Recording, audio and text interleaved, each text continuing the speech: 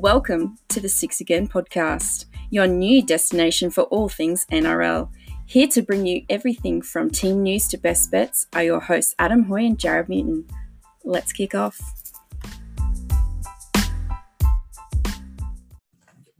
Hello and welcome into the Six Again podcast. Welcome in if this is your first time listening. Welcome back to our followers who are back for more punishment. My name is Adam. I'm sitting here in my Sea Eagles jersey and hat.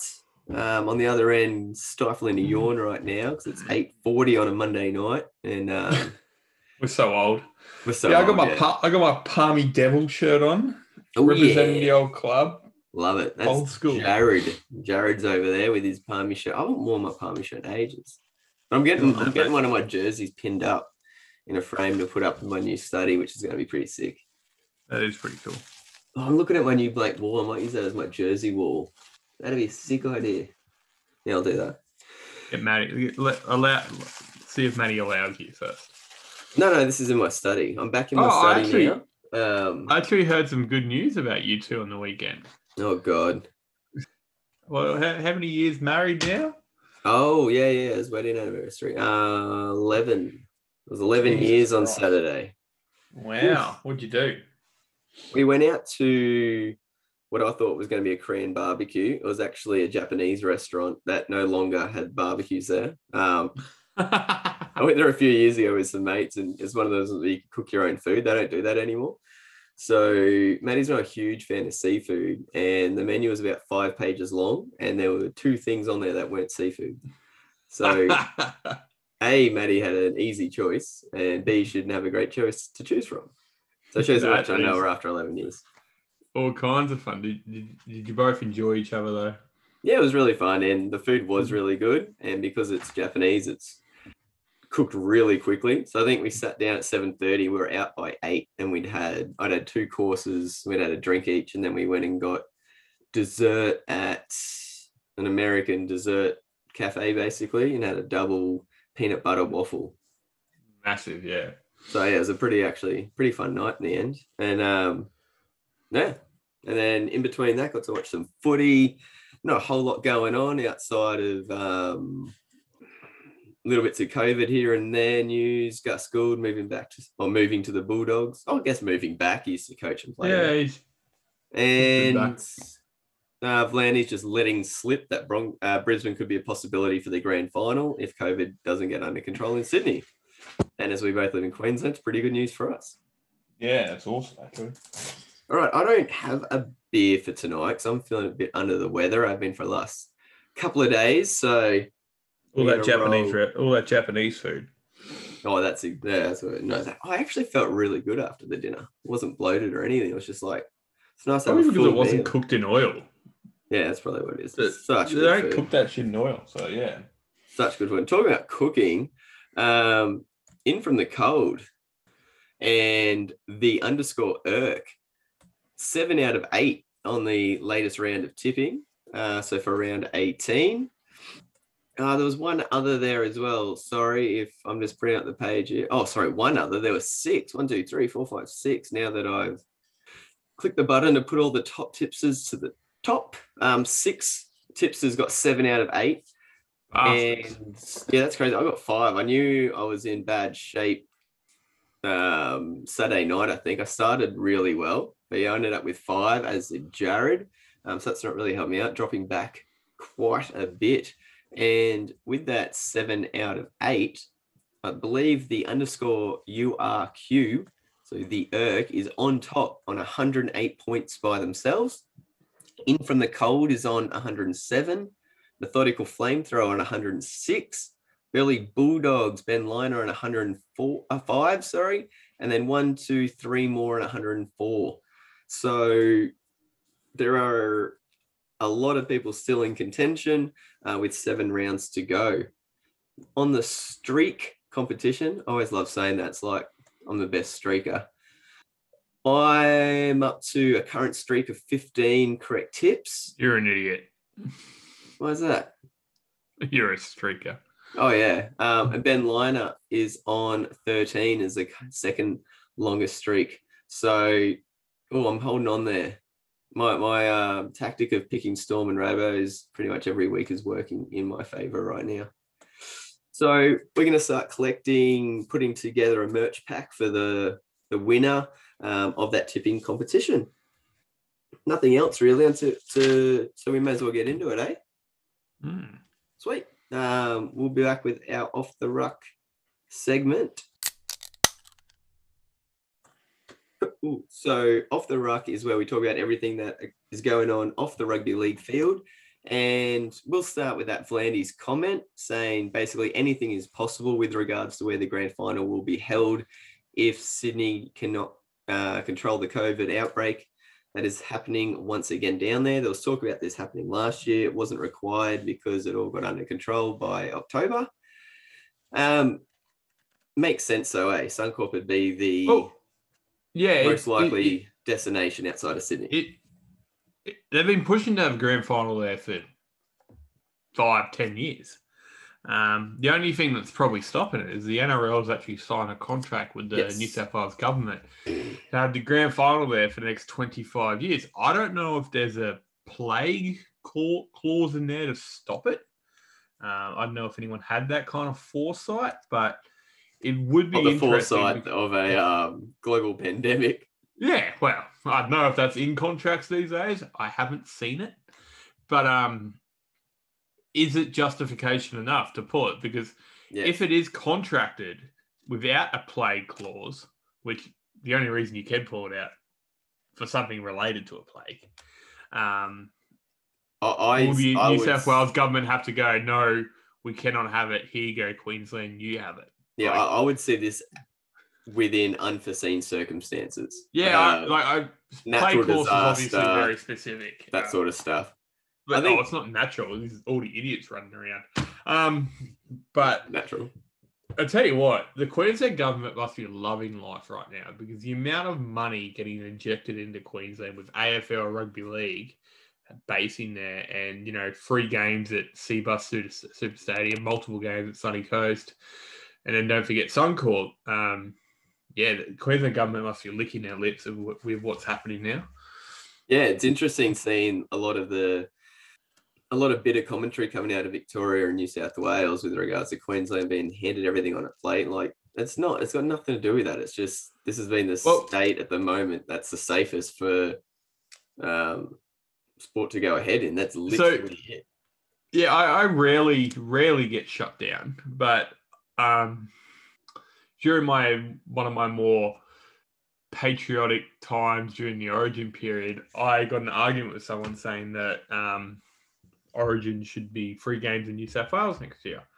And someone turned around to me and went, well, it's not Queensland's fault that they could actually stay indoors and there wasn't people spreading the virus. So for the people who think should be a New South Wales free games there next year, it's the people on the ground's fault. Yeah, it's exactly. And the same people saying that sort of stuff. Landscapes change, and rugby league in Queensland over the last 10 years has been the higher crowd numbers, greater turnouts, better viewing audiences, all that sort of stuff. But New South Wales is still going to have the grand final forever. So I don't know what they're really complaining about if it's a one-off year. I agree. I think James Graham knocked it on their head. If you've got the opportunity to play the grand final in front of a crowd, it wins over no crowd any day of the week, regardless of what clause and stuff's in there. You're playing the grand final at Suncorp in front of 52,000 instead of playing at ANZ in front of nobody. I know this would never happen, but I really hope it'd be there because we'd be there regardless. I would love the highest ranked team earning the grand final venue. That I reckon that'd just be awesome. Each year. Imagine if Broncos came fourth and they played the fifth person in the ladder and they played it at Suncorp. That'd be bigger than Origin. Imagine. What are you talking about? Imagine if the highest ranked team in the grand final, got to play the grand final at the home ground. Oh, okay. I don't know why I said fourth and fifth. If that's You're saying that's where they ended up on the table and they both ended up in the grand final. Like, imagine going to how big Newcastle would have it if they might played a grand final. Manly. Oh yeah, all 20,000 people packing in a bookie I for a grand final. That's my point. That's why I know it will never happen. But it'd just be epic. Like, it should be there for semi-finals and that. The grand final needs to be the biggest venue available. Dad used to tell me about him sneaking into Suncorp Stadium back in the day during Origin games, and they used to sit in the rafters to bloody watch it. That's when footy was made. Like, that's when the reputation of Origin was made. And I know, like I said, I know it will never happen, but just that unbelievable atmosphere of something like that, happening would put the interest back in the game a bit more, I reckon. That's what home finals are for, not home grand finals, though. Yeah. Moving on to the next big piece of news. So Phil Gould has joined Bulldogs as head of football, or football manager, during the week. And I was a bit outspoken when I first saw this online, and apologies to anyone. Before I'd read the finer details, the Bulldogs did approach Gus Gould around Magic Round about taking up a role. We talked about that. With Canterbury, and he declined because he was still with the Warriors. And then with COVID and everything going on, the travel restrictions of Gould being in New Zealand to Australia, etc., was making it hard for him to fulfill his duties there. So there's been an understanding between Gould and New Zealand management for him to cease his role at the Warriors, and he's now picked up the role at Canterbury. He did coach Canterbury in the 1988 grand final win. He played 40 games there as a player. He understands the club, and he understands that it is a marquee club in Sydney. When the Bulldogs are doing well, generally rugby league is doing well. It's a big feeder. So we're struggling right now, are we? Yes, with numbers and crowds and all that sort of stuff. But that happens, it ebbs and flows. And it's going to be interesting. He comes in a very, I think, good time for the club. They're in a state of flux. They're coming out the other side of all those back-ended deals. They've still got 12 of their top roster at the moment not signed for next year. And there's a big number of those who won't be signed for next year. So he has a lot of holes to fill in the roster. He has a lot of salary cap to work with. You combine that with the local development pathways that are there, and that he'll look to strengthen over time, plus the marquee signings that they've already done with regards to Adakar, Matt Burton, and who's the other one to a lesser extent that they've done recently in the back line. Oh, you wouldn't call it marquee, but Brent Naden. Pretty much. Nick Kotrick as well. I know he hasn't lit the world on fire, but he was. Yeah. So he was given the blessing to move via the Warriors. They can still request help from him if and when required. But Bulldogs are going to be his priority now, and he'll be looking to do something similar there to what he did with Penrith with regards to the development of talent, retention of talent, growth of junior pathways, etc., etc., etc. Looking at the list of players who are off contract. So Gould hasn't met some of these guys face to face. It's just been Zoom calls, etc., due to COVID. His first project, by looks of it, is securing the services of Tavita Pangai Jr. So Broncos have said that they're willing to release him early to free up some salary cap. The Tigers are also in on Pangai, but they require a decision before August 1st so they can bring him to the club for this season, whereas Bulldogs would be starting a contract next year. So either way, Gould wants to get that conversation wrapped up to make decisions moving forward. Outside of Tavita Pangai, they're looking at Dragons sack prop Paul Vaughan and have requested information from the NRL when his 8-match suspension will start. Has it started already, even though he's been sacked? Will it start once he signs with a new club? They want to get that with them. They want to get that organised, because obviously if they can sign him now, 7 games left of this season, he'd only be serving 1 more next season. It should be when he signs with a new club, so it should start next year. Unless he signs with the club this week or whatever. Oh, yeah. But he should start when he signs the dotted line, in my opinion, anyway. So I was just bringing up so players looking off contract at the Bulldogs. So when I say they're in a state of flux, basically he's coming in with as close to a clean slate as you could get as a head of football, head of recruitment development. Jaden Ockenbaugh is one of the 12 that is securing a 2-year extension or coming close to it. Will Hopewadi is at the same stage of negotiations with St. Helens. So it looks as though Will Hopewadi is moving on. They've just re-signed Tui Katoa, their rookie winger, onto a 1-year deal. But you've got Dylan Narpa's contract coming off the books. Probably won't be re-signed. Lachlan Lewis coming off the books. Probably won't be re-signed.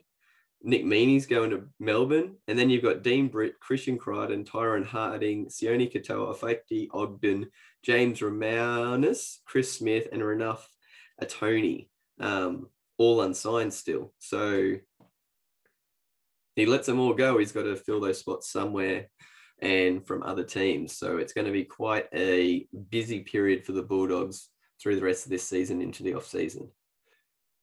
Is there any downside to this signing for the Bulldogs? No, I'm struggling to see one. Anything from you on that, Jared? Good signing? See, I'm not happy. I think Gould is a bit of a, he jumps in when it's positive kind of bloke. So I love Phil Gould. I can listen to him all day about nuances of rugby league, how things happen in the game, what players are doing, what they need to do and to improve. I love that kind of stuff. But that's where the line stops. When he starts talking about the broader game and what needs to happen, that's when I get the shits with this bloke.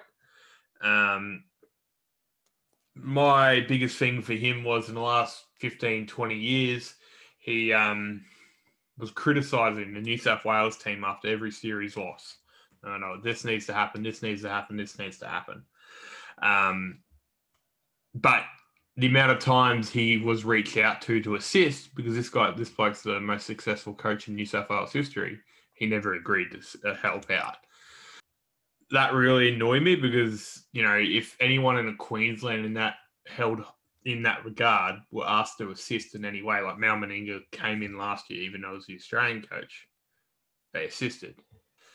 On the other hand, with the Warriors, he said for years and years and years and years and years that Warriors should be the strongest team in the NRL because of the local talent they can actually grab. They get a few blokes from Union. We said this when he did sign, that if he gets a few blokes from Union, there's amazing talents over there that's going to make the Warriors formidable moving forward. He had the chance. He was there for about, 14, 16 months. That was my opinion on it as well, but I think he's gone. And they're saying it's COVID, which is, fair enough. 15 years ago. Now, you got videos, you got everything you can look at. You've got all sorts of technology. Most people are doing everything over Skype and Zoom these days anyway. So he's got the technology available to remote service his job. And with how much he's talked about the fact that he wants to make New Zealand a powerhouse, and he said it before, someone should go into New Zealand and try and create those pathways. And he's created the academy over there. I'll give you that. Stacey Jones, Adam Blair, and I think it's Tony Iro are leading the New Zealand Rugby League Academy over there, which is fantastic. But this bloke was signed on the agreement he's going to be there to see the whole thing through. He hasn't. And as you said, Bulldogs are on the up now with the roster management they've got, with the salary cap that is picked up. I don't know if he put the Warriors in too hard of a basket and then found a way out of it. I don't know. But I'm not overly happy about it. Because he's 100% right. The Warriors could be absolute powerhouse. It's ridiculous they're not. And that's where he went to do it. And 14 months is not enough, in my opinion. Yeah, I can value heaps of the points within your opinion there. I was thinking that's where I got jumped on in media. Like, have you seen the reason why he's leaving? It's a mutual agreement, COVID. But I hadn't then gone that extra step and thought about, well, yeah, you can do your job remotely. Like, as an ice hockey fan, like scouts that are hired to pick up talent from all around the world have been doing so via video because you can't travel, which is completely different to being able to scout in person. They're all doing this for the first time in their lives. And there's a hell of a lot more on the line over in that sort of world than what we have here. So, yeah, I hadn't thought about it from that point of view. But for the Bulldogs, they've done a really good job in picking up someone who's going to help their club move forward. I just think during the Origin period, he knew New South Wales were never going to win. And you got to get over that bit. It's gone. No, it's annoying me that he just said it so many times that they should be doing this, should be doing that, should be doing this, and this player should be picked. Well, go help, mate. That was my issue with him. Yeah. I moving forward. So Annesley he does his weekly review of talking points in rugby league. He's come and said that teams are going to be risking a sin bin for giving away deliberate 6 agains. So this was brought up in Queensland's victory over New South Wales in the third game, that they were slowing down the ruck. They controlled the ruck and were willing to give away penalties at the start of sets due to offside, willing to give away 6 agains at the start of sets due to offside in order to get the defensive line set. I've got no issue with it because that loophole was there when they put the rule in, and as their coaches and teams are exploiting it. I don't know how Annesley can come out and say that the refs have the sin bin up the sleeve if they deem it necessary. How do you determine when it's deliberate and when it's not? That's one thing. So that's a complete grey area. And because the teams aren't going to do it repetitively down the field, it's not really a repeat penalty because it won't happen again until, say, 2 or 3 sets later when they're back in that situation. I want to what you said there on purpose. I wouldn't have cared if it's on purpose or not. I reckon if you get 3 6 agains in a, let's say, 5-8 minute period, someone's sin-binned. Last offender or the captain. But it could be 6 against for completely different reasons. That's doesn't matter because he's only talking about giving away offside 6 agains at the start of set. That's what they're talking about. Okay, if you want to get on specific like that, but then you give 1 6 again for offside, then run ruck penalty, and then whatever else is 6 against for, it's just going to become a thing. So I just think that you put a blanket rule in a period, 3 6 against, last offender or captain sin bin. All right, I still maintain if you sin bin a captain for something like for a disciplinary issue, no one's going to do it again. I don't know if you can put in a certain number in a certain time period because every game's got its intangibles and variables that you can't account for when you do a blanket rule or a blanket time like that. See, that's also an issue in rugby league because there's so many grey areas, and you're creating a grey area by saying that because there's so many variables and intangibles. That's what I mean. That's why. But if you just put your foot down and go, bang, this is it. So and there's no questioning, there's no anything like that, I would respect that more than people's opinion. So what if they do 2 in the last 10 minutes of the first half and 1 in the first 10 minutes in the second half? So that's in a 20-minute period. So I said 5 days. All right, so last 5 minutes of the first half, first 5 minutes of the second half. It's not going to change the flow of the game at all because you've had the halftime break anyway. Oh, any sin bin's going to change the flow. No. I mean, giving away the 3 penalties. Oh, yeah, but... Yeah. I don't think you can put straight a up, set sin bin number. No, it's not going to work like that. Oh, there's only one way to cut it out, and that's going hard. And they tried that earlier in the year with the sin bin, with the send-offs for the high tackles. They're letting a lot more go now. But I do believe there's less high tackles now than there was 6 months ago at the start of the season. I'll say that. Especially there's a lot less high tackles now than there was in Magic Round. I just think there's only one way, and for these guys to not manipulate the rules anymore, don't leave a loophole to manipulate. But this rule, I think there is way too many loopholes, and after they close this one, another one's going to pop up. Easier than just that's rugby league, though, unfortunately. So one thing that did annoy me though is that there's players and coaches said, no, we're not doing any of this in coaching during the game, during training, Angus Crichton said, when we do our reviews, Robinson rips whoever gave away the 6 again, because it means we are making one extra tackle regardless.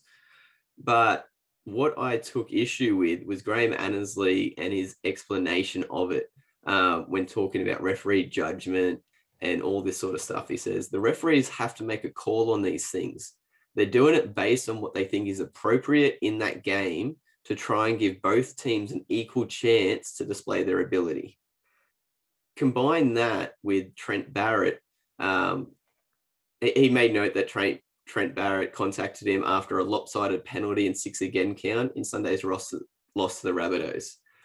That's bullshit, a coach complaining about them being a lopsided penalty count. And to me, it's crap that the head of football for the NRL is saying that it's the referee's job to ensure both teams get equal opportunity. That's crap. No. If you're saying to the referee, both teams have to have an equal opportunity to display what they can do, that's another way of saying, well, it's not another way of saying, but it's insinuating that the refs will do penalties. Yeah, balancing penalties. I'm like, that's crap. There's never a single game where both teams are exactly the same. If one team screws up 8 times and it's obvious, you penalize them 8 times. If the other team screws up once and it's obvious, and 6 times and it's not, you have a penalty count 8-1. Get over it. Yeah, see, this is actually an issue I had with the commentary on State of Origin. So, again, I love Andrew Johns, the way he talks, the way he knows the game and so on, but it gets broader than that. He's got to shut up. So, during Origin, he kept going, let the players decide this game. Let the players decide this game. And I was sitting there, I'm like, well, it's a blatant offside. You can't let that go. The players aren't deciding the game. They're the ones committing the penalty. Exactly. So, and he was getting so mad at all these 6 agains. But if you actually go back and look at them all, majority of them were legitimate. Like, well, I won't say all of them were there. Some of them could have gone the other way. But, and that's the issue I see with the current commentary, because they all get the shit. So he's blowing so many, they define a referee by how many penalties and 6 agains they call. It's not the referee's fault they're calling these things. It's the players. It's just ridiculous. Yeah, my issue is the fact that head of football was just saying that it's a referee's responsibility to create an equal opportunity. No, it's not. You blow the penalty that's there. If one team commits more, they commit more, and the coach and the players have to get over it. It's not an everyone participation and let's make it all equal for everybody. Yeah, it's crazy. On some lighthearted stuff, Lachlan Lewis tried a wrestling move on Cody Walker as the South and Canterbury were heading off at halftime. Supposedly it's come out and said, quote who it said. That Cody Walker said something along the lines of go back to reserve grade to Lachlan Lewis, and that was enough for him to snap. Generally, I would say there's more to it. I still believe there is more to it, but for someone like Lachlan Lewis, who one is off contract, 2 most likely won't get signed, and 3, in my opinion, doesn't really have the talent and IQ to be at this level for a career. He might be going, this is my last chance and I need to be doing everything to be here. And that could be something that would make him snap at this stage. Really odd thing to do, though, a wrestling move to the ground,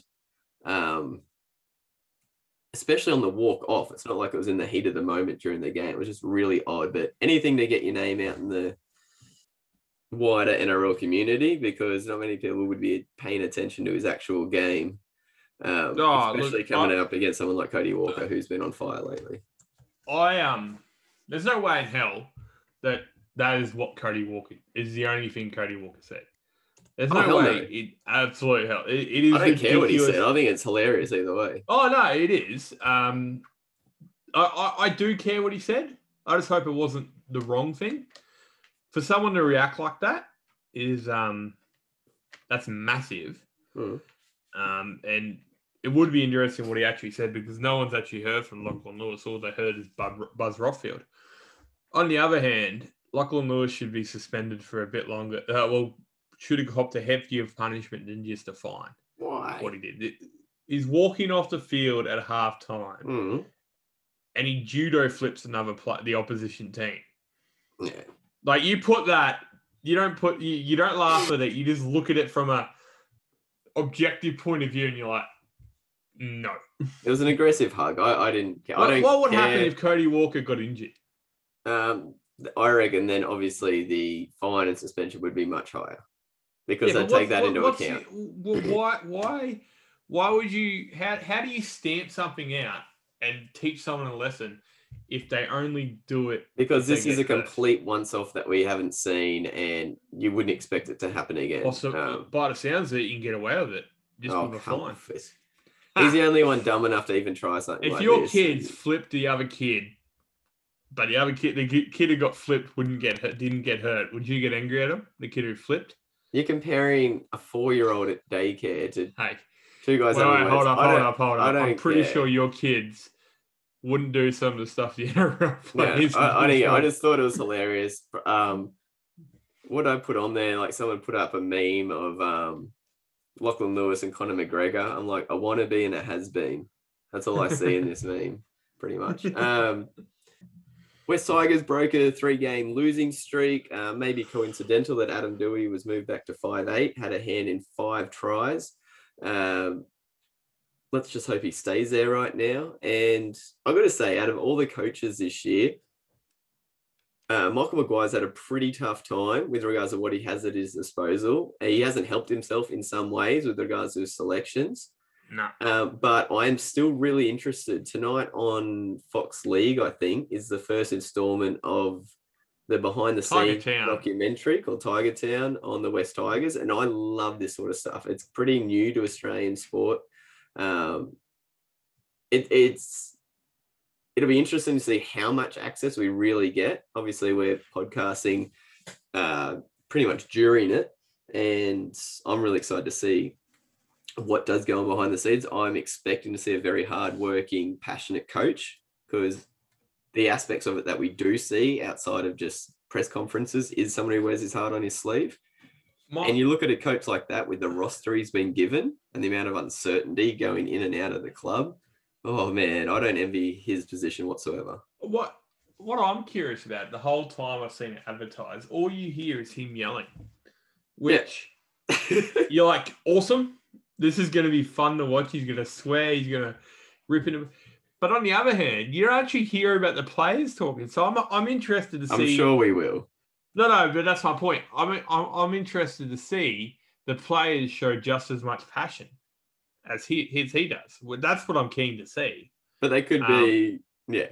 That's what I hope to see anyway. That's what I hope to see. Yeah. The last thing I just want to talk about before we get on to signings, etc., is Payne Haas and his performances lately, especially the one against the Tigers, where if the Broncos wanted to have any chance of moving up the table this year, this is a game they needed or should have won, like considering what they put out on Suncorp against the Sharks a couple of weeks ago. Sharks are a better team than the West Tigers right now. I expected the Broncos to do a hell of a lot better than they did, going in the sheds 18, whatever at half time. And Payne Haas is the catalyst for this team. He played 65 minutes, 148 running meters, 41 tackles, and a brilliant offload that showed the touch that he has for a big fella. And this comes in the same week that there's rumors going around that he's about to sign a 10-year, $10 million deal, which make him the most expensive prop in the game. Now, I've been pretty vocal the last few weeks with regards to Jason Taumalolo and how Todd Payten has been utilising him, the minutes per game, and how much the Cowboys drop off when he's off the field. Now, Todd Payten's justification for that is saving Taumalolo for the back end of his contract. And sorry, I've got a little bit here to... I don't understand that comment. Sorry, I understand what he said. I don't see the rationale behind it, because a prime Taumalolo, which is Taumalolo now, is a hell of a lot more valuable than a 32-year-old Taumalolo that manages to stay injury-free for 20 rounds because you've saved him. You're going to get less out of him then than you would be now, letting him play 70, 75 minutes a game. So I look back and compared Payne Haas to Jason Tamalolo for this year. Minutes, average run meters, average hit-ups and tackles per game. This is a prop compared to a lock. So generally your locks are more fit. Generally props are more fit than your locks. They get a little bit more freedom with regards to running. So they're generally taking the hit up on the third tackle after the props have done the heavy lifting of the first two in an ideal world. And they're smack bang in the middle of the field. So they should be getting through more tackles than a prop who has either side of the lock and the dummy half. But anyway, Payne Haas has played 13 games this year. I had 13 appearances, sorry. Tamalolo's had his broken hands. He's had 10 appearances. Payne Haas is averaging 61.5 minutes a game. Tamalolo's averaging 57.8. So that's only a difference of almost 4 minutes per game. Okay? It doesn't seem like a lot, but you combine that over an entire season. It only takes 10 games at that difference for Payne Haas to have played an extra half of football than Tamalolo and had that impact on his team. Payne Haas average run meters per game, 166 compared to 157 by Tamalolo. That's 50 meters per game average less than what Tamalolo was doing last year. 14.9 hit-ups per, so let's say 15 hit-ups per game for Haas, 13 hit-ups per game for Tamalolo. Haas, 35 tackles a game. Tamalolo, 27 tackles a game. So in every category, the really important ones for forwards, minutes, hit-ups per game, average meters per game, and tackles per game, Payne Haas is outdoing Tamalolo. Now, at the start of the season, if you looked at these two players, I would put Tamalolo ahead of Payne Haas in all three of those categories. He's a better runner, he's a fitter player, and, well, tackles, I guess, would be a wash. There shouldn't be this much discrepancy between two players when they mean just as much to each of their clubs outside of a coach saying, I'm saving him for later in his career. He's 28. He's still got another 4 years on his deal. He's going to be 32 by the time it runs out. You combine that with the fact Townsend's coming in at the age of 30 on 800K a season. Valentine Holmes turns 26 next week. He's on 750. You put those three together, that's $2.5 million of 9.1 million salary cap, 27%. You've got 3 years to win a premiership if you're the Cowboys. You don't have 5. See, I see his justification as bullshit in a few ways. One, he's not protecting Tamalolo, he's protecting the club. That's all. He's not. That's the harsh reality of it. He's protecting the club. Just because that if Tamalolo burns out at the end, it's they still have to pay him that money. And that's all it is. That shouldn't be Peyton's. That should have no bearing. It's not his. And got nothing to do with him. And this also comes back to my Roger Tuivasa-Sheck argument. If you want to win a premiership in the NRL, you put your best players on the field as much as you can in their best position. Todd Payton is going, look, I don't want him to bottom out at his end of his career, so I'm not going to flog him. You're an idiot. Yeah. That's all it comes down to. That you can't say it any other way because if you want to win that grand final, you need him on the field. And if you took him off in the 35th minute and brought him back on at like the 50th minute or the 45th minute, he's got the whole half time to rest and recover, plus 5 minutes either side. Yeah, it's a 20-minute break. To 25 minutes, 25 minutes of rest time. That's all that bloke needs. So and more. Well, 15 minutes would swing it for him, but he can't play 80. I agree he can't do that. But another thing that annoys me about, and this is part Jason Tamalolo and Payne Haas's fault, that in the Cowboys team, you've got players like Francis Molo. Not for long. Oh yeah, but you got play, and in the Broncos you got Flegler, you got Carrigan. What annoys me is that to set up a set, you have to get the ball to a certain starting point, and then you can swing it out the back, or you can do a crash ball. In the Broncos, a lot of the time, and he puts himself there, but Payne Haas takes that setup play instead of the crash ball. Jason Tamalolo takes that setup play instead of the crash ball. What would you rather as a defender? Jason Tamalolo coming with a 10-meter run up, 2 meters out from the line where he can step late and put a hip into the side of your cheek, and Payne Haas doing the same thing, which they both had the talent to do, or him getting the ball off a tap and going to the left post. Like, yeah, the thing that's is, I obviously as a defender, you'd prefer them taking the tap and going to the post. The difference is someone else in the team's got to be good enough to get them to the position for these guys to do the crash ball. But that's the point. That's where Flegler, that's where Carrigan, that's where Mitch Dunn, that's where Jordan McLean, those sort of blokes. Need to step That's up. what they should be doing.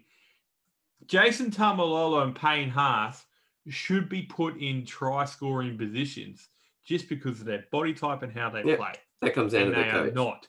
So, and that comes down to the structures, it comes down to the coach. And that's what annoys me the most, because I guarantee you, when Cronulla win that grand final back in 2016, Paul Gallen was taking the shit runs and Andrew Fafita was taking the try-scoring opportunities. Yeah. And he ended up scoring a try thing. It's just how they're being played, minutes, and how they're being played. I reckon what I just explained about the positioning play and all that kind of stuff is more a concern for Todd Payton and Kevin Walter's coaching ability than anything else. Yeah, definitely. You need to tell them in your 20, you should be doing the crash plays that gets a try, because like it's just like every circumstance you'd rather Flegler running at you than Payne Haas. So it's just ridiculous. And if Payton's thing is we need for the back end of the contract, there's no guarantee you'll be there, Payton, because if you're saving him, which isn't your job to be thinking about careers and contracts and crap down the road and form of your players, because if their form's not good enough now, you're not going to be there anyway. Because so if you don't win a premiership now, you won't be there. That's what I'm saying. Not a premiership, but the team has to be improving. That's what he needs to do with Tamalo and Val Holmes and Chad Townsend. Yeah, and these kind of players in his squad, he should be gunning for premiership or none. He's got elite talent there, and he's got one of the youngest rosters in the comp. Tamalolo is one of the oldest players in that team. You've got lots of guys in their early 20s who are coming into their prime. They need to be playing with prime players at their prime. So, I don't know. And going back to the Todd Payton coaching barrage right now, start of the year, we loved this bloke because he was so honest. We thought we were going to get discipline and everything out of the Cowboys. We have not. And we'll get to this more when we talk about the games. What shitted me off on the weekend was Val Holmes got ruled out because of his shoulder. They had Dejan Arce come in at 18th man. They was in a position to play. Yeah. Instead of that, they put Hamisel Fidel at fullback, which he's just learning how to play center. Yeah. Kept the halves how they were, and left Drinkwater at 6. How do you not put Dejan Arce, one of the most talented up-and-comings we've seen in the last 18 months, at 6 and Drinkwater as a fullback? Or Arce at fullback. I didn't see the benefit of having a guy just play for Queensland, run his ass off, having to play fullback that weekend for the first time in the NRL. And they bombed the shit out of the poor kid. Yep. So to finish off that Tamalolo point, in this weekend's game, he got taken off at the 32nd minute. And he didn't come back on until the 52nd minute. You combine that with halftime, he's had 40 minutes off. He came off on the 32nd when Cowboys were up 12-4. Roosters scored 2 tries while he was off. By the time he came back on, Roosters were up 14-12. combine that with last week, the time that he's off the field, Cowboys have been outscored 34 points to nil, which is pretty telling. All right, on to contracts. That went a little bit longer than I realised. We've already mentioned that Bulldogs have re-signed Tui Katoa to an extra year. Newcastle have tied up Daniel and Jacob Saifidi on new 5 and 2 year deals respectively. So that's a huge signing there. Daniel locking down for an extra 5 years. Heimel Hunt has put pen to paper, extending at the Knights till the end of 2023. So we went through the other ones. So yeah, some pretty decent re-signings there. Well done, Newcastle. Aiden Caesar over in the Super League has signed a 2 year deal with the Leeds Rhinos.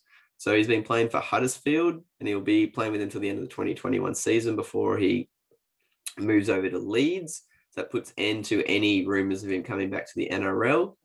And Anthony Milford, Parramatta have jumped in as an interested club, wanting to sign him immediately for the rest of the season to play a utility role, utility number 14 role.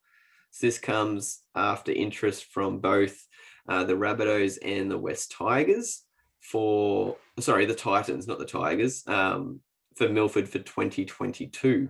So keep an eye on this space to see how this works out, because Broncos wouldn't mind freeing up some cap space. I would assume it's going to be very tight to try and get someone before the 1st of August, but they might want to look at someone before the end of this season. All right. That's everything going on off the field. We'll be back with hard hits category, which are injuries and suspensions coming out of round 18 with some pretty big ones to talk about. Okay, so charges from round 18. I cut Jared off. He was going to say something. I thought he was going to say after I hit stop. But anyway, Aiden Tolman will spend a week on the sidelines after not challenging a careless high tackle charge. Lachlan Lewis. How did he get high tackle on someone? I don't know. It was on Xavier Savage, who's not the tallest, and pretty quick feet as well. He's a good player, that bloke.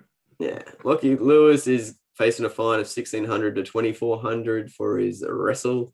Dylan Napa, Apsai Coruscant, Tom McKelly are all being hit in the back pocket as well, as will Shane Wright for his dangerous contact charge on Sam Verrills.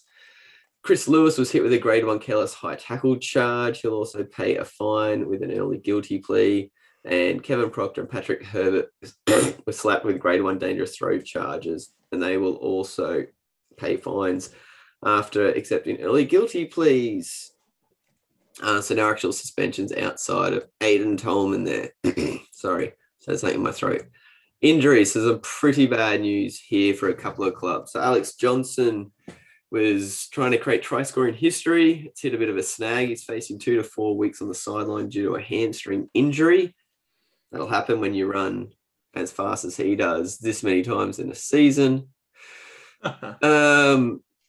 Rabbitohs will be monitoring Liam Knight, Campbell Graham, and Jacob Host after they all picked up head knocks. Benji Marshall, COVID protocols, hemi-cellate due to his calf, will not be able to play against the Warriors. Sorry. David Bowen will miss 8 to 9 months after suffering a season-ending knee injury. He suffered ACL and MCL damage to his knee in an attempt to make a tackle. Disappointed to hear that. Yeah. The similar situation, very unfortunately for the Warriors, for Tohu Harris, who hobbled from the field. The ACL damage, it's looking like, for Tohu Harris, not a full rupture, or no confirmation of a full rupture yet. Wade Egan suffered a suspected season-ending shoulder injury, while young centre Rocco Berry picked up a hamstring injury. So if you didn't get to see this game, Warriors went down to Penrith, finishing the game with pretty much 13 players after, like we just mentioned, those 3 were off for the rest of the game, and the fatigue caught up with them in the second half.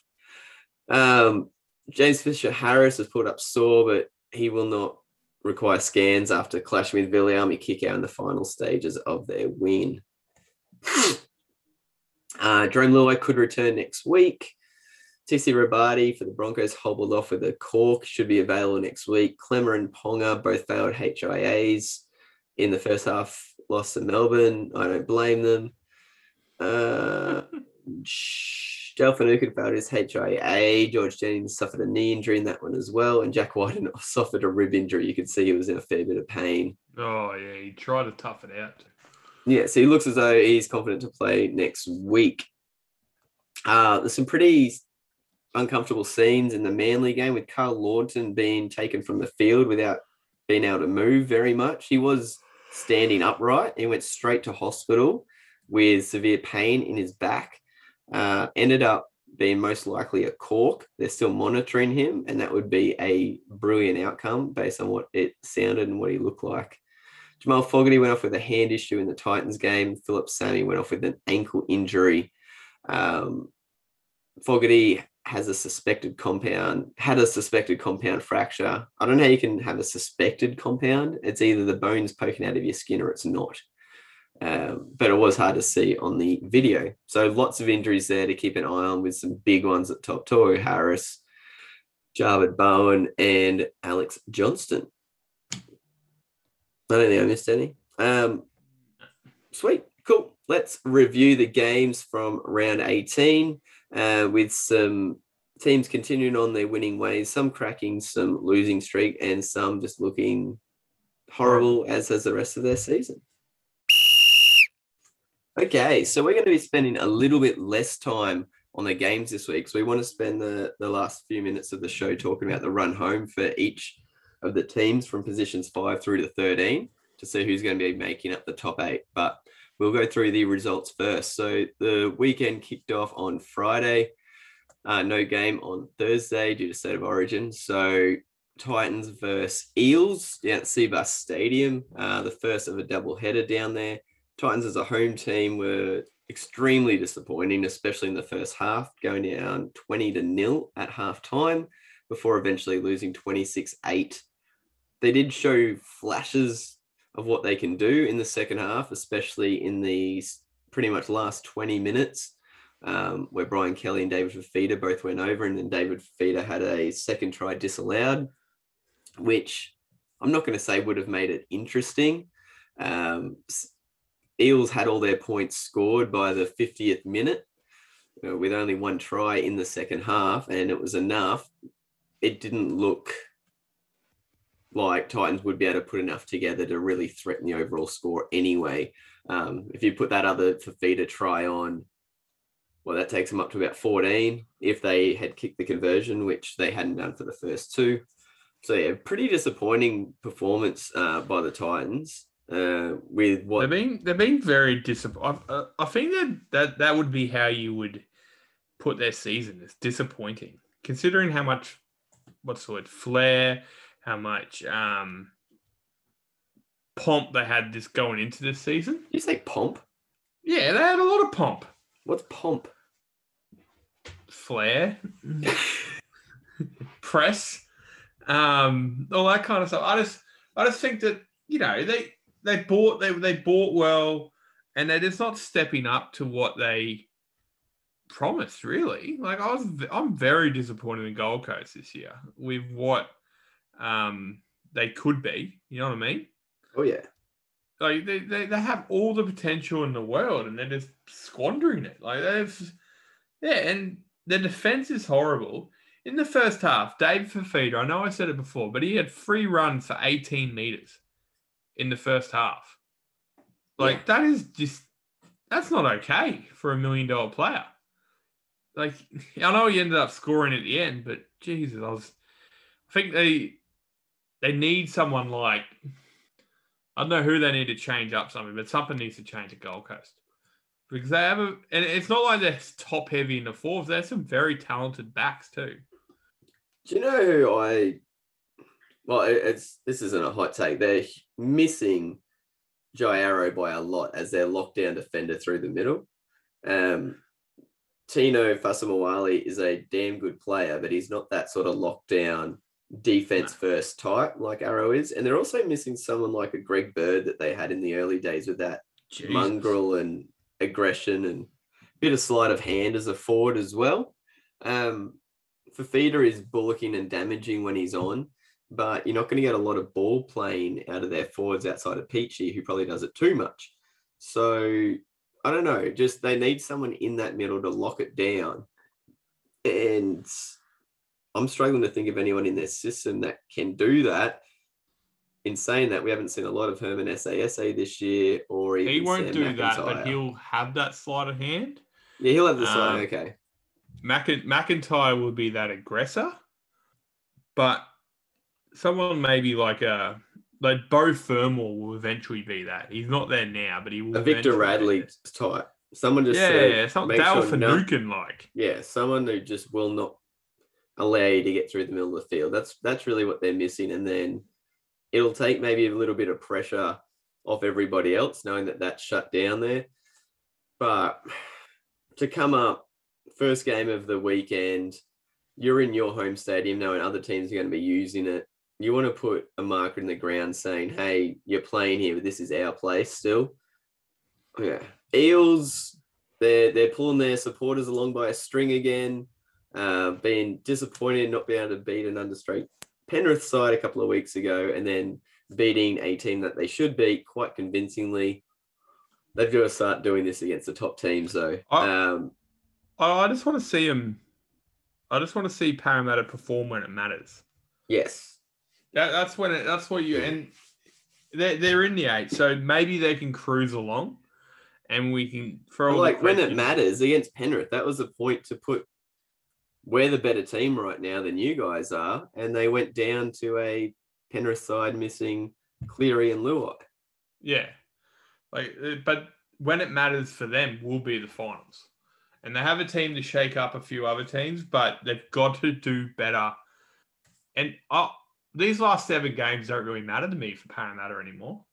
Like, if they can have a run of 4 really quality games, that's it. The only thing is, I doubt they can do that. And that's my issue with them. Good to see Reid Marnie get on the score sheet back from his concussion, wasn't it? Yeah, concussion. Yeah. Shoulder. No, yeah, shoulder. Sorry, it's concussion earlier in the year. Alrighty. Moving on to the second game on the Friday night, which was also on the Gold Coast. Seagulls 32, beating the Dragons 18. Half-time, Dragons were up 14-12. This is a pretty close game in the first half. It shows that obviously on the scoreboard, but both teams were giving it a crack, and it was actually pretty entertaining. Tyrell Sloan really showed again how much of an exciting talent he is for the Dragons. It was pretty embarrassing as a Manly supporter to give up a try to Josh Maguire, but he has to score every now and then, I guess. Hamale Olakatu continued to show what a beast of a player he is. His try was from 8 meters out, a palm, a step, running over people. This is after also setting up Morgan Harper down that same side from a very similar play. Adam's still having a bit of a hard on over Schuster, though. Oh, yeah, man. Like, you look at some of his plays towards the end of that first half. It didn't end up coming off in a try. But there was a play down the short side where he just stepped inside one, palm one, was running with a ball in one hand, like the NBA players do with a basketball, and then just like literally popped the ball over a defender to Kieran Foran. It looked like he was playing piggy in the middle in a pool where you just do that little pop, little ball over the top. Him and Olakatu at the moment in the second row for Manly is just fun to watch. See, and that's me and Wal had this conversation a few weeks ago about young, talented players in the NRL getting pumped up, we believe, too much. This bloke has all the potential out of all the young blokes that are getting pumped up right now. But the difference is the pressure of the result isn't on him. No. And that's what Des Hasler should be commended for, because he is definitely going to be the long-term 5'8". And you had Kieran Foran sitting there who, let's face it, a tad injury prone. And he had the option to just throw him straight at 6, lining up next to Cherry, trying to win the games for him. But no, he's identified that he's big enough to play in the second row. And now he's got him, humming along. That was his first game back from injury too. Yeah, playing with a freedom. Yep. And the other don't side really get to is see with having Cherry Evans and the two Trbojevic brothers there, there's less spotlight on him too. Yeah, that's which right. suits him. Now, for me, this game changed after half time where Des Hasler went, you know what? Maybe Dylan Walker, again, in the halves isn't the right option, and put Cade Cuss onto the field in the halves. And I was watching the tweets going, oh, Manly looks way better in the second half. I was like, it's only taken Hasler 1.5 games to realise that Cade Cuss might be the best option in the halves when no DCE is there. And they looked a hell of a lot better. He buried over for a try in the 46th minute.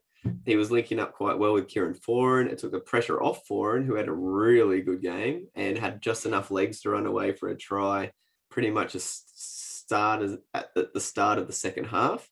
And Manly made the second half their own by putting on 20 points to 4. Dragons got a slight consolation try in the 72nd minute. And this was a team missing Trbojevic and Cherry Evans, who was ruled out just because he's played every minute of every game this year. And I'm just going to check, but I'm pretty sure Manly's now picked up 3 wins out of the last 4 games without Trbojevic there. And the game that they lost was against the Raiders, where they literally just played horribly and still was within 2 tries in that game till late. So a good win there for the Seagulls. Disappointing second half for the Dragons, definitely. Cowboys, 18, Roosters 34. Cowboys jumped out to a 12-0 lead pretty quickly before giving up that lead again to be going down at halftime 14-12. Bit like Groundhog Day from the week before. After getting out to the lead, Tamalolo came off. They lost a lot of go forward. And Sam Walkered the second half, basically. Not great with regards to conversion kicking, but he had fingerprints all over their second half performance, where they scored 20 points to 6 to run away with this one. Billy Smith getting a try. He was a late inclusion in the back line after James Tedesco was ruled out for rest. Joey Manu switched to fullback. And I'd say he's looked a hell of a lot better at fullback than he has at centre, and he's still a good centre. Ikavalu getting across for another couple of tries. Crichton hitting a crash ball, as Jared mentioned earlier. Some of these more damaging forwards should be hitting more often in some teams. Satili Torpanua. So if you're looking at that, Roosters are scoring on both sides of the field using each edge. And a very encouraging performance, I'd say, for the Roosters, who have gone through a very tumultuous season, especially with regards to injuries, and they're still sitting pretty in fifth place and looking to set themselves up for the rest of the season. Something's wrong with the Cowboys because their first tries to Bowen and Hammersale were elite. They were absolutely the tries last week too. Yeah, like that especially the Hammersale Thibodeau Fidau try where Drinkwater and he's put him in, and then Fidau stood up Manu like he was nothing. Yeah. And that's just speed, but someone's got to get him in that position to do that. And Drinkwater is just amazing. Yeah. The ending of that try where, again, Manu got stood up, but it was nothing Manu could do. He had 3-on-1, and Java Bowen just stepped off his left and went straight past him. They set it up so well. And then, like I said, 25th, 34th, 39th, 59th, they just ripped through them. They've got to sustain this ability for 80 minutes because they definitely attack, but the defense has gone to shit. I know we call out to the future. Sorry, yeah. The Jared hopeful future center for the Roosters, Billy Smith. For the Knights or the Roosters? No, sorry, the Knights. Yeah, I've been dreaming of this bloke playing for Newcastle for a few years now. You've just been dreaming of him. Well, yeah, why not? That schnoz on him. But what about that first name? But the funny thing is that this guy, I think he scored like 3 tries or set up to 3 tries in 2 games or whatever it is. He'll get put in the pine next week. Won't even get a run because Tedesco will be back. And that's the thing. That's what these big teams have got. Like, if this bloke was at Newcastle or was at somewhere else, they'd be depended on to do everything. Bradman Whereas, whereas at the That's Roosters, when they injuries can set go in as in well. and out and learn the game. It's kind of the opposite of the Roosters in the halves for them right now because they have so many. Sam Walker doesn't get a chance to learn the game in the NRL. He has to be the game for the Roosters. So it's actually a pretty cool comparison how much depth they have got in different positions over there. Yeah, and they don't have to rush Billy Smith with regard because of what they do have in the back line. He did score a try in the 61st minute, but I think the Cowboys are missing the Reece Robson of last year and how he finished the season. Yeah. Who knows? They did sign Jake Granville for an extension, which surprised me, but anyway. Raiders versus Sharks. I really enjoyed this game. It was the closest game to me with regards to who to tip over the weekend. I think we both went with the Sharks. And at halftime, this could have gone either way. The Raiders, to start this game, I think I put a tweet out going, who the hell is this team in green? Because they were throwing the ball around everywhere. They look like the Raiders from 2019, where they got all the way to the grand final. Yes, grand final. Yeah, they were beaten by the Roosters. Oh, semi-final. Yeah. What was it again? Grand final, Raiders and Roosters. Yeah, 2 years ago, Raiders and Roosters. Yeah. And that team, where they were throwing the ball around, there was creativity all over the place. They had a try disallowed as well. It was just electric. They blew the Sharks off the field in the opening stanza. And you combine that with the penalty goal for Jared Croker as well. And they scored right on, halftime. Not halftime. He scored 3 penalty goals in the first half to equate for a try to get them up to 12. And then the Sharks came back after about 20 minutes in the second half of the first half to make it a game 12-all. And going into halftime, I'm looking at this going, man, this could go either way. Whoever starts the second half better, it will go a long way to sealing the victory. I thought the Sharks were going to win this one, only based on the fact that they weathered the storm early. Yeah, they gave up points, but they didn't drop their heads. They fought back. And as we've seen throughout this season, when the Raiders have got a lead, if the other team does fight back, Raiders have started to fold and disbelief sets in, et cetera, et cetera. And I thought, hey, Sharks get the points early in the second half. They could pretty much do this. Wasn't the case. They did put on a try in the 45th minute. Jack White had already scored in the 41st. They were chasing the game again. And then Raiders just pretty much controlled the rest of the second half. Yeah. I know he scored a try, but this bloke debuted at Sharks, went to Newcastle, had a bit of a spat with Nathan Brown, went back to Cronulla. Oh. Jesse Ramian, he like I said, he scored a try, but it seems to be the only attacking threat he is when he's off that drop-off play, where they're swinging it out to the right and they drop him off and he goes against the grain. He's damn good at it too. Yeah, he is, because he's so strong off his right foot when he steps, and he's got such a strong palm on his inside. But like that original year at Cronulla, when Newcastle signed him off, he was lighting up the entire comp, and Newcastle must have ruined him. So I don't know what it was. No way. No, I don't know what it is, but he moved to Newcastle, bit of a backstory, because his daughter's from the Central Coast. She lives there, and he wanted to be closer. But then he just didn't get along with Newcastle. At Newcastle, didn't get along with Brownie, didn't like the fact that he was on the right and Ponga was on the left, and Newcastle's attack is based on Ponga, which I agree with. Went back to Cronulla, but hasn't done anything since.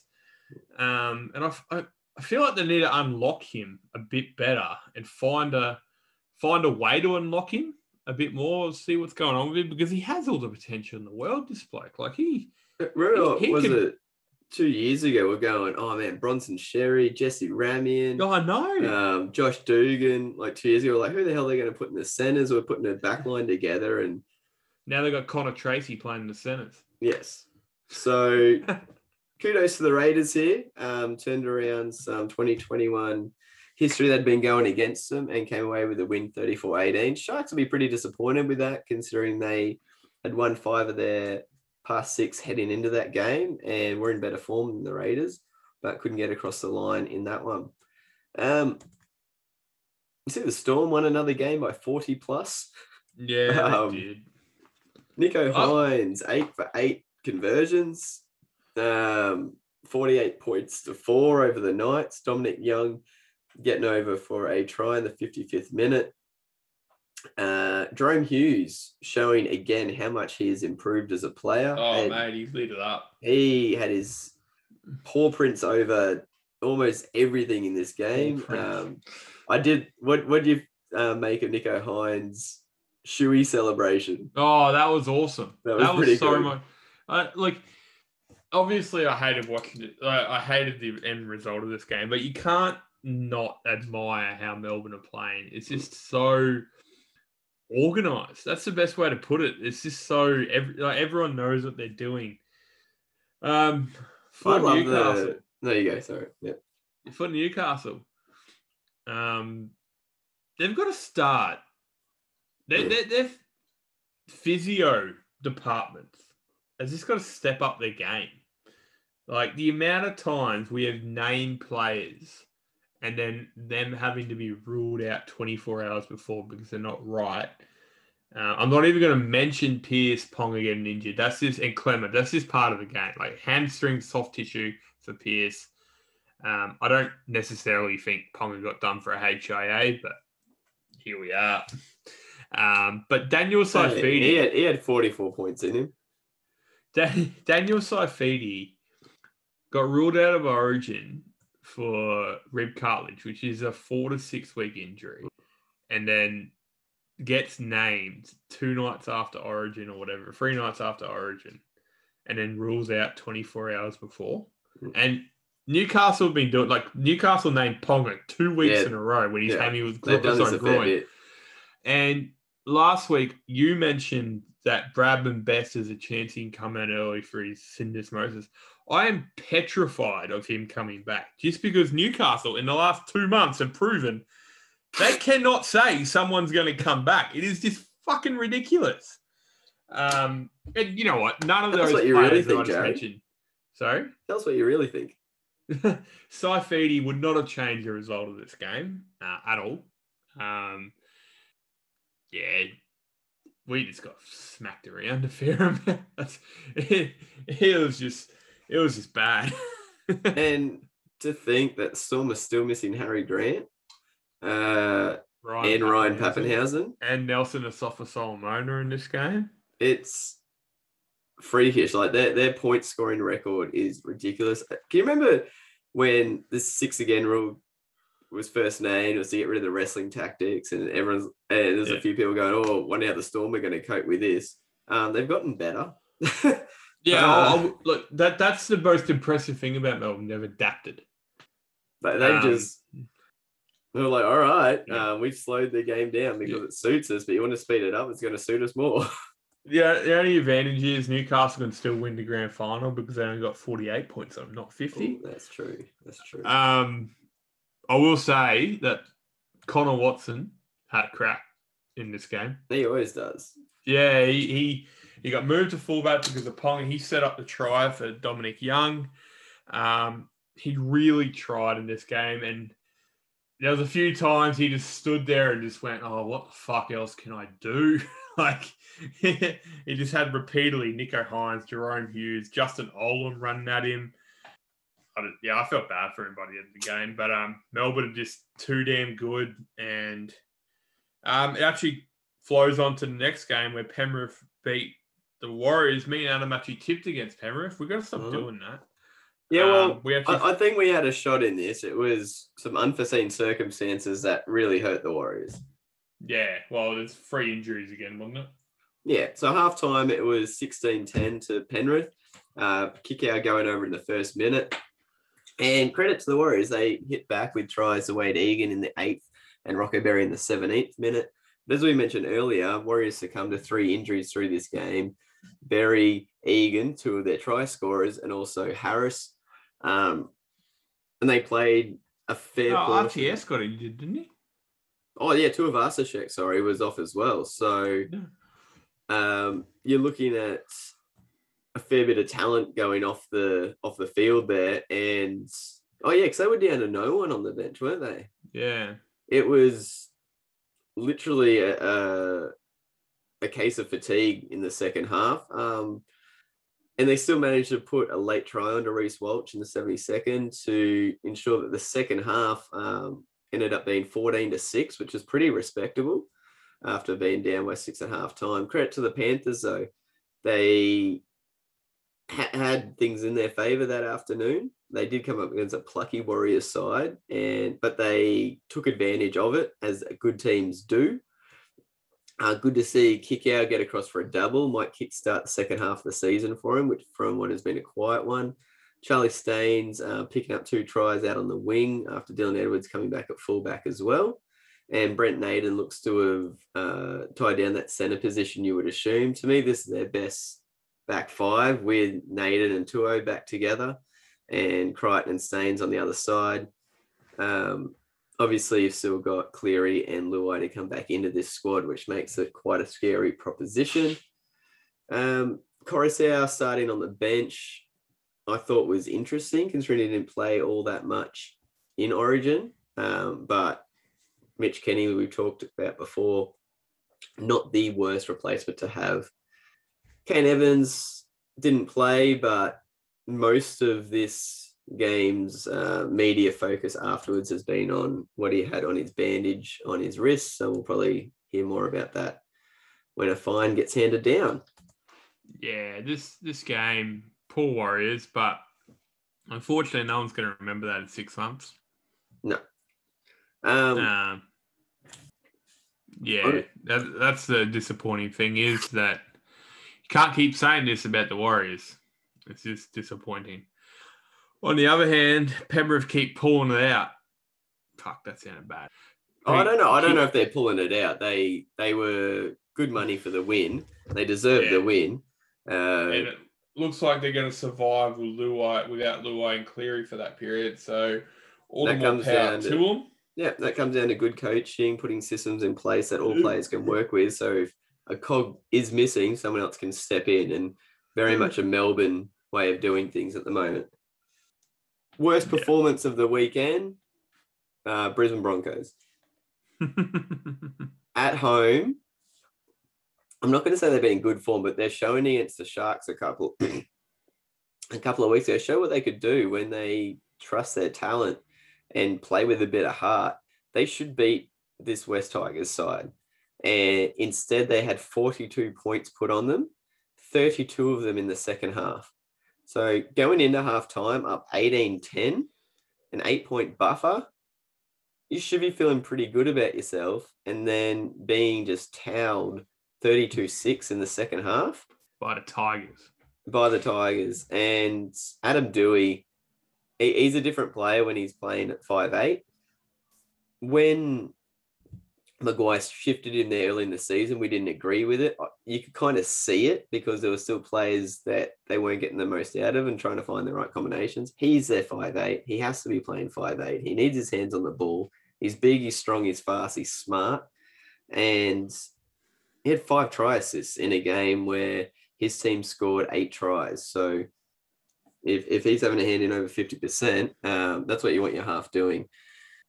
Norfoluma getting over for a customary try, actually got a double. Luciano Leilua finding the stripe again. Tommy Talau with the double. Dane Laurie had a huge game and combined with Dewey. It was great. There was some commentary from Dewey after the game talking about, if we continue to win while I'm here, I'll probably be able to stay at 5'8", my preferred position. But he talked about the nuances of the game where we drew Brisbane in with our short ball, our short passing, and crashing through with the forwards at the middle. So when Brisbane's defense compressed, it allowed us then to use the long ball, which is when he was giving it out to Laurie in the sweep plays.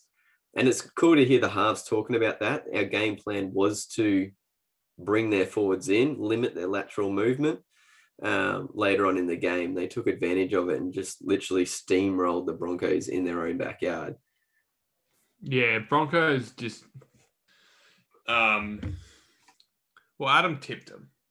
Yeah, I thought from Tigers haven't been impressive and Broncos have actually showed some life. I'm just Broncos. They could write this season off and spend the rest of the season trying to find their fullback, because I don't think Tessie New played overly well there. Payne Haas on could the play weekend. fullback. Who? Payne Haas.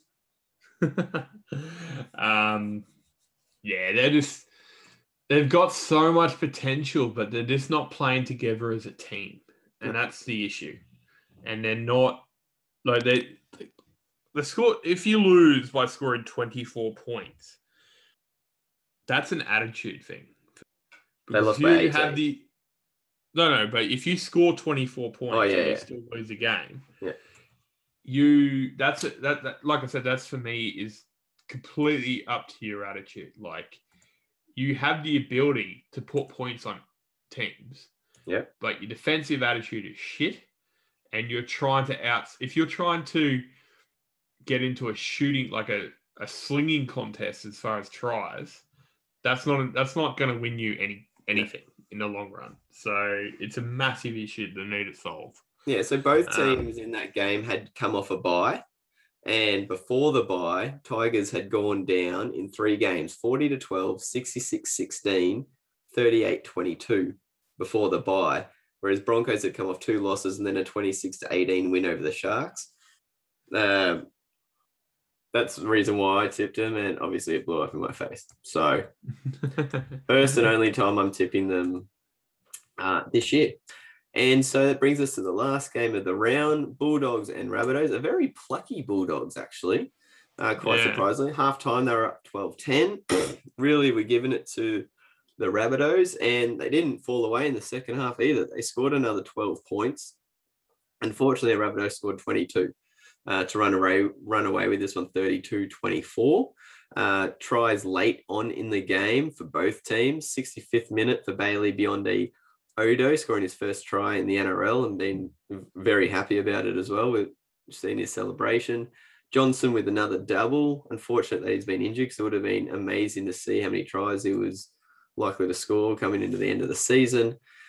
Mark Nichols scoring a try a week after his 100th appearance. Yeah, good on you.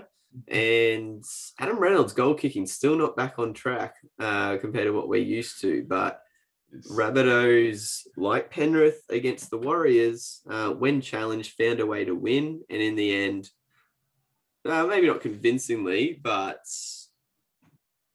it didn't look like they were going to lose once they got in front. I didn't think they looked like they were going to lose even at halftime. You could just see that when there's a score line like this with one of the top teams versus one of the bottom teams, the bottom teams have to be playing to their best to even get it this close. And the top teams have always got another gear to go to.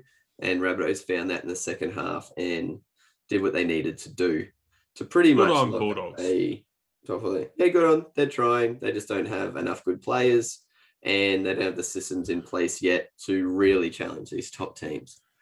Yeah. All right. So just going to a very quick rundown here of the ladder and what it looks like going into the end of the season. We've got 7 rounds to go. So the Storm, Penrith, Rabbitohs, and Eels, the top 4, 32, 32, 30, and 28 points. We're not going to look at their run-in to the end of the season, because the Eels have a 2-win gap, over the Roosters in 5th place, and their points differential is far superior. Pretty much 120 points. So they need to lose 3 games by 40 plus, basically, for the Roosters to be able to catch up. Yeah, with the inconsistency, it's not the worst bet to put on. Yeah. So but what we're going to look at here is just the run home very quickly for the Roosters in 5th, all the way down to the Cowboys in 13th. So from 5th to 13th, it's a 10-point gap. So we're not expecting the Cowboys to jump all the way up to 5th. That's 5 wins out of their last 7. But even as bad as the Cowboys, the Titans, and until this week, the Tigers have been playing, they're 1 win outside the 8, because Sharks are sitting in 8th on 16 points. You've got the Raiders on 16, Knights on 16, Titans, Tigers, and Cowboys all on 14. Tigers jumped 2 spots on the ladder just by winning this week, with the Cowboys and Warriors losing. That's how close it is in that mid-table. Broncos are another win behind the Warriors. If they won their last 7, and get 14 points, they'd be sitting right now in 5th. So basically, they'd be relying on no one else winning for them to make the finals. So we're not going to worry about that. So Roosters are on 24, Seagulls are on 22, and then Seagulls have a 2-point gap down to Dragons. So we've used this system before. I give a 4-point ranking to any team in the top 4. So if you verse a team in the top 4, it's worth 4. If you verse a team from 5th to 8th, it's worth 3. 9th to 12th, it's worth 2. And the bottom 4, it's worth 1 point. So there's 7 games left. So the hardest run home would be 7 games against the top 4, which would be Rabbitohs, Eels, Storm, and Penrith. And that would be 24 points. 28. The lowest amount of points you get, you the best. Sorry. Yes. The lowest amount of points you get the best. So Roosters have a combined total of 21 points coming in. So they're averaging a difficulty of 3, which is the hardest run home out of any of these teams. So basically, they're versing teams like the Seagulls, Dragons, and Sharks every game leading into the finals. The other team with the hardest run home is the Raiders, who are sitting in 9th, one of those teams on 16 points. So they're averaging 3 points as well. So they've got 3 games against the top 4 opposition, and then another game against the mid-pack. So they've got quite a hard run home as well. We're taking home and away out of this because everyone's up in Queensland. Yeah, it's relevant, even if it wasn't. Yeah. So the other 2 teams that are next closest with an average of 2.85. So you're kind of looking at these guys are versing clubs. For the Cowboys case, slightly above them. For the Dragons case, they're versing teams all around them on the way home. So these are 2 teams that really have the rest of the season in the palm of their hand. They're averaging 2.85, which is pretty much where Dragons are sitting. So in order for Dragons to make the finals, you can almost look at each win that they have, especially... Is a 4-point turnaround. Yeah, it can be a 4-point turnaround, especially next week. And then the 2 weeks after that, where they're versing 2 teams in that 2 regions. That's either going to be Raiders, Knights, Titans, and Tigers. So their teams, if they win, it puts them 4 points or 2 wins ahead of them. And also they've got their another 2 weeks of player suspensions to get through as well. Don't forget that. Yes, forgot about that one. So they're the teams with the hardest run homes: Roosters, Raiders, Cowboys, and Dragons. Roosters have more leeway than obviously any of those other teams because they're on 24 points, but a couple of slip-ups. 5th can drop to 7th pretty quickly, and if the Sydney COVID situation gets under wraps, it's your home finals, et cetera. Easiest run homes: the Sharks and the Knights. Yeah. Their last 7 games come to a total of 14 points. We played Broncos twice. Yes, which means each game that they play on the way home is equivalent to playing a team from 9th to 12th, which is a pretty good spot to be in. So you look at the Knights, they do not have any more games against top 4 opposition. Roosters, they're 5th. Yeah, Roosters are 5th. They verse the Broncos twice and the Bulldogs as well. So you're looking at that. While it doesn't really affect their position with regards to a 4-point swing against the teams around them, there's 6 points that they should be looking at picking up. With regards to the Sharks, who are 2 points ahead of they're on the same points as the Knights. They also have an easy run home where they're versing the Bulldogs. They verse the Warriors, Broncos, and Bulldogs from memory. And they've got a much better points differential than the Knights of -60 compared to -137. So Sharks and Knights will really be battling it out against each other, even though I don't think they play each other. Do they on the run home, Jared? I don't think they do. You can have a look at that. Sharks and Knights. I'll have a look. You can look that one up. And then the Tigers also have a very easy run home.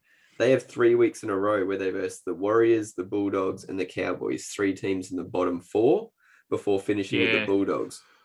15th of August, they play each other. So that Sunday could really afternoon. determine where they finish on the ladder, considering they're at the same points now. Yeah. That's one the Knights will definitely have to win with their points differential. Sorry about that. Yeah. And Tigers, yeah, they get a really easy run home and versus the Bulldogs twice. So if you look at this, there is still a lot of movement that can occur. Now, the teams that I didn't mention there, Sea Eagles, who are sitting on 22 points and have easily the best for and against out of all these teams. Only them and the Roosters have a positive points differential from the teams from 5th through to 13th. Sea Eagles versus the Storm, and they verse the Rabbitohs, I think, but they also verse Cowboys and also the Bulldogs again. So I think it's the Bulldogs. I'll have to go back and double check. They've got an average run home, but not a hard, not an easy one. Same with the Titans, and yeah, everyone else is either in the hard or easy basket. So looking at that, my point of view, probables for the finals, you can pretty much lock in Roosters and Eagles for me. Possibles, Dragons, Sharks, Raiders, Knights.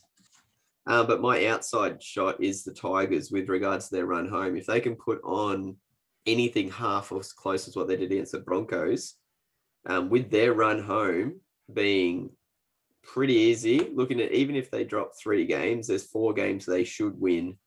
That's 8 points, which would take them up to 22. And looking at the teams around them, some of them having harder runs home, that might be enough. And their for and against isn't horrible compared to some of the others. Yeah, so I think with such a log jam, I'm Newcastle have a really good run home, but if they drop any one of those, like you said, locks to win, aka the Broncos, aka the Bulldogs games, they can't because they've got the worst for and against out of all of them in that little logjam, except for the Cowboys.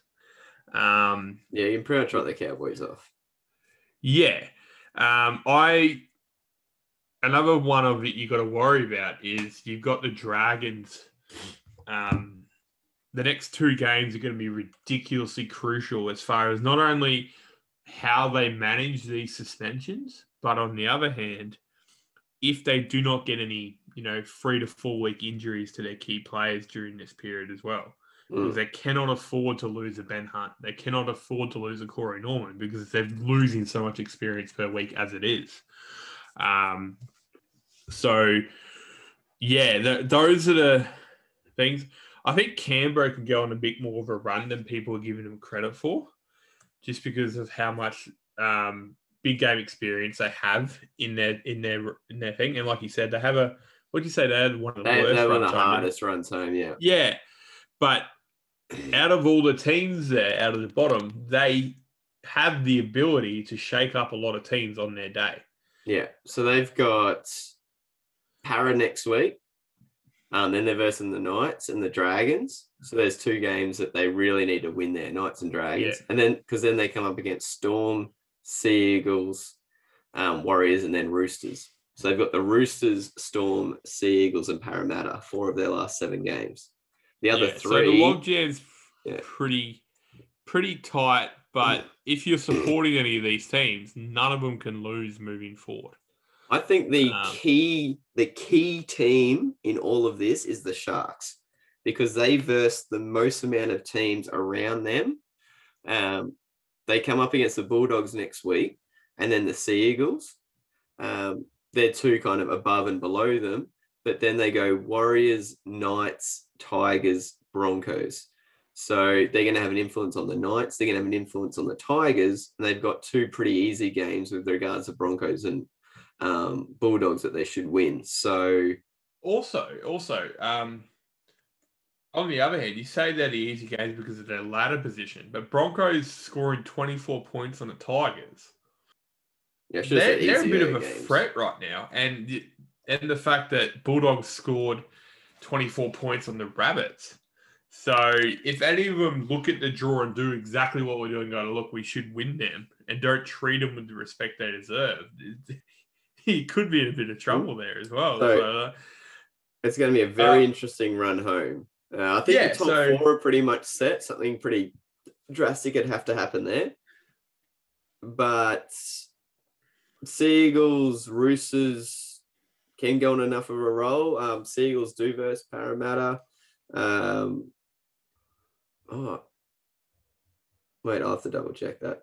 All right. So, and on the other scale, on the other end of the thing, so these blokes, these teams are talking about are trying to shuffle and jump between the top 8, right? On the other end, you've got the top guys that are already set. They can coast towards the end of the season. It just depends who wants the minor premiership between the Melbourne and Penrith the most. In 2 weeks' time, it's actually going to determine the minor premiership because Melbourne are playing Penrith on Saturday night on the 31st of July, which will be absolutely massive as far as if you care about the minor premiership, which will be cool. And then the week after that, you got Melbourne versus Manly. So from Manly's perspective, that determines if you get a home semi. So Manly only have 2 games against opposition above them, which are the Storm and the Eels, back to back. So that will one test Manly against Melbourne, which if Travojevic is playing, it's going to be absolutely epic. But having a home semi, and if you are able to play it at Brookvale or Four Pines Park or whatever it is, having a home semi, that'll be massive to Manly moving forward. What I'm looking at as a Manly fan is the Eels run home. They've got a tough one. They've got Raiders, Roosters, Rabbits, Sea Eagles. Then they get a Cowboys, and then they have Storm and Penrith. So they verse they verse the other 3 of the top 4 teams, and then they verse 5th and 6th. They literally have the hardest run home. They verse every single team from 1st to 6th that aren't them. Wow. Plus the Cowboys. Oof, so that could be very interesting. Although I did enjoy a tweet that a Manly supporter put out. The premierships that we won in 08 and 11 and the one that we lost in 13, the last game that we versed against Melbourne that season, if we put up a good contest or were very close against them towards the end of the season, we'd either won the premiership or lost in the grand final. So I'm very interested to see how that game goes. That's where we'll leave it for our round 18 wrap, going into round 19 of the season, the busy pointy end of the season, and lots of shuffling and things still to happen. Can't wait to see how it all pans out. We'll be back at you guys Thursday morning for our round 19 preview. All the big guns should be back on deck after being rested for Origin, and look forward to seeing you then. Bye. Yes.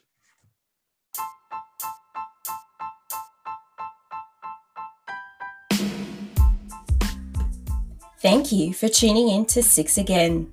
Connect with the show on Twitter, Instagram, and the 6 Again website. All links via the show's bio.